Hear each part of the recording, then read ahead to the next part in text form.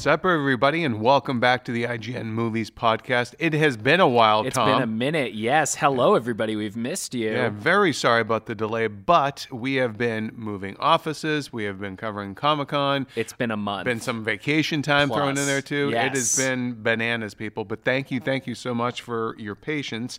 So I mentioned Comic-Con, Tom. We were both down there along with a gaggle of other IGNers. Yes. Couple of big things dropped while we were down there. What did you think? What was your favorite trailer that dropped there? There were a few good ones, and part of me early on I thought it would be Glass. I thought Glass was like a really fun look. I'm just very excited to see that sort of cinematic universe that's been cooking for like 20 years finally pay off. But that was not my favorite in the end. My absolute favorite trailer was Godzilla King of the Monsters. I get goosebumps every time I watch it. I think the use of Claire de Lune is really cool, and I think Michael Dougherty is just going to do something really cool with it. It looks like it's just going to retain the epic scale of the first movie, but also just give people more Godzilla, more King Ghidorah, more Mothra obviously is in it. So it all looks very exciting. I feel like Vera Farmiga seems like one of those characters that, you know, is probably the villain, but they think of themselves as the savior kind of thing. And I'm a noted, just Conjuring fan in general, but specifically Patrick Wilson and Vera Farmiga. So you put them in anything, and I'll be interested. Patrick Wilson was in the Aquaman trailer. He's the villain of Aquaman, but I wasn't quite sold on that. Jim, what about you? What was your favorite? Well, yes, Aquaman was not my favorite trailer that dropped there. I didn't hate it, but Shazam certainly was my favorig. I thought Shazam is everything I was hoping that, based on the trailer, was everything I hope that movie would be.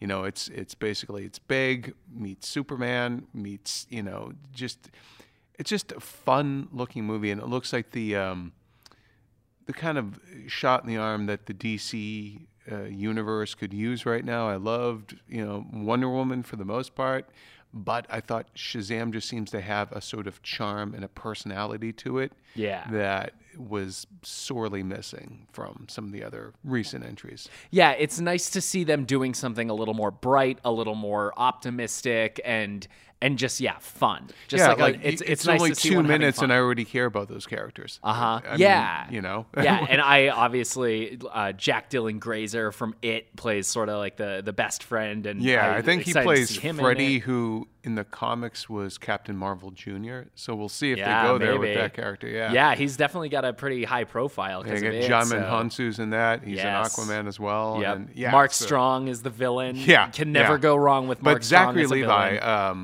he just, you just watch it, you can't imagine anyone else playing that guy. Yeah, no, he's just got that sort of youthful energy and that real sort of that optimism, and that's what I keep thinking about when I think. And it's funny that the director is David Sandberg, who is at this point most famous for Lights Out. Yeah, it's a weird pick to go from Annabelle Creation. And Annabelle Creation. Yeah, exactly. He's a horror guy, but I think he's going to be able to kind of play nicely with that sort of, that experience with the dark tone. He knows how to make things serious, but it by everything I've seen in that trailer, it does look like it's going to be fun. It just, to me, it looked like, it answers the question, if a kid got superpowers or could become an adult with superpowers, what would he do?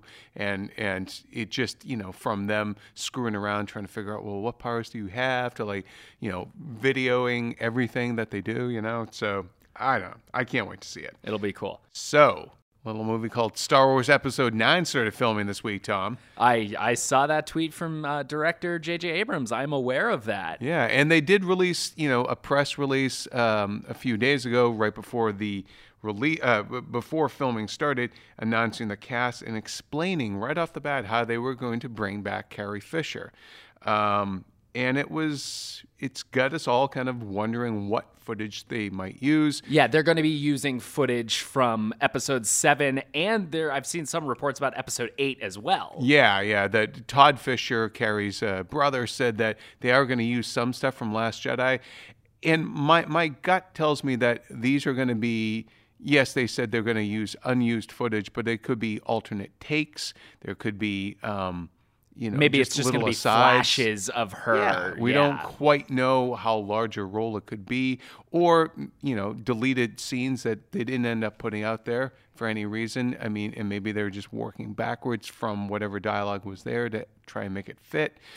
We'll see. I mean, I'm sure they'll digitally tweak it somehow, whether it's changing her hair, color of her outfit. I mean, not to sound cynical, but I'm sure they'll want to sell some new sort of Leia action figure or something. It'd be interesting. I mean, I would say that, I wouldn't think Star Wars would do that, but also they just make action figures out of everything, so you never know. But no, it does. Part of me wonders if, like, one scene, if they're going to, like, go back and do flashbacks that I feel like we could definitely see is, and there's that, it's the shot from one of the Force Awakens trailers of Maz Kanata handing the lightsaber to Leia, which I don't think, with how Force Awakens ended up playing out, could be done exactly, verbatim that way. But maybe that would be a good scene to pull from, because I think there are also reports that Maz Kanata is going to have a much bigger role in Episode 9 than she did in Last Jedi. Yeah. So that would make sense to me. That'd make a lot of sense to see that scene. That's been a lingering back. question fans have had too. It's like, whoa, okay, how did she get it? Yeah. Why didn't that ever pay off? Definitely, that could be part of it. I do wonder too, like, if they won't kind of keep it. What if Leia is just there at the very beginning to kind of set things in motion? Yeah. And that's all we see of her. There's still so many big questions about how do you have to bring that character to a close somehow. Yeah. So how do you do it? Yep. And you know what? I think, and we can get into this a little bit, but, like, I do think this is the way to do it. I think this is the only way the only that classy feels. way to do it. Yeah, because writing her off by just saying, like, she died off screen or she's off, like, helping the Republic, like, it's an inoffensive way to do it, but does it pay the proper respect to that character and what that character means to the franchise? And I think by using this sort of archive footage, unused footage from these previous two movies, it does afford them the ability to make something work that really does work within the context of whatever Episode 9 ends up being. So do you like it? Yeah, I mean, I think they could even use little moments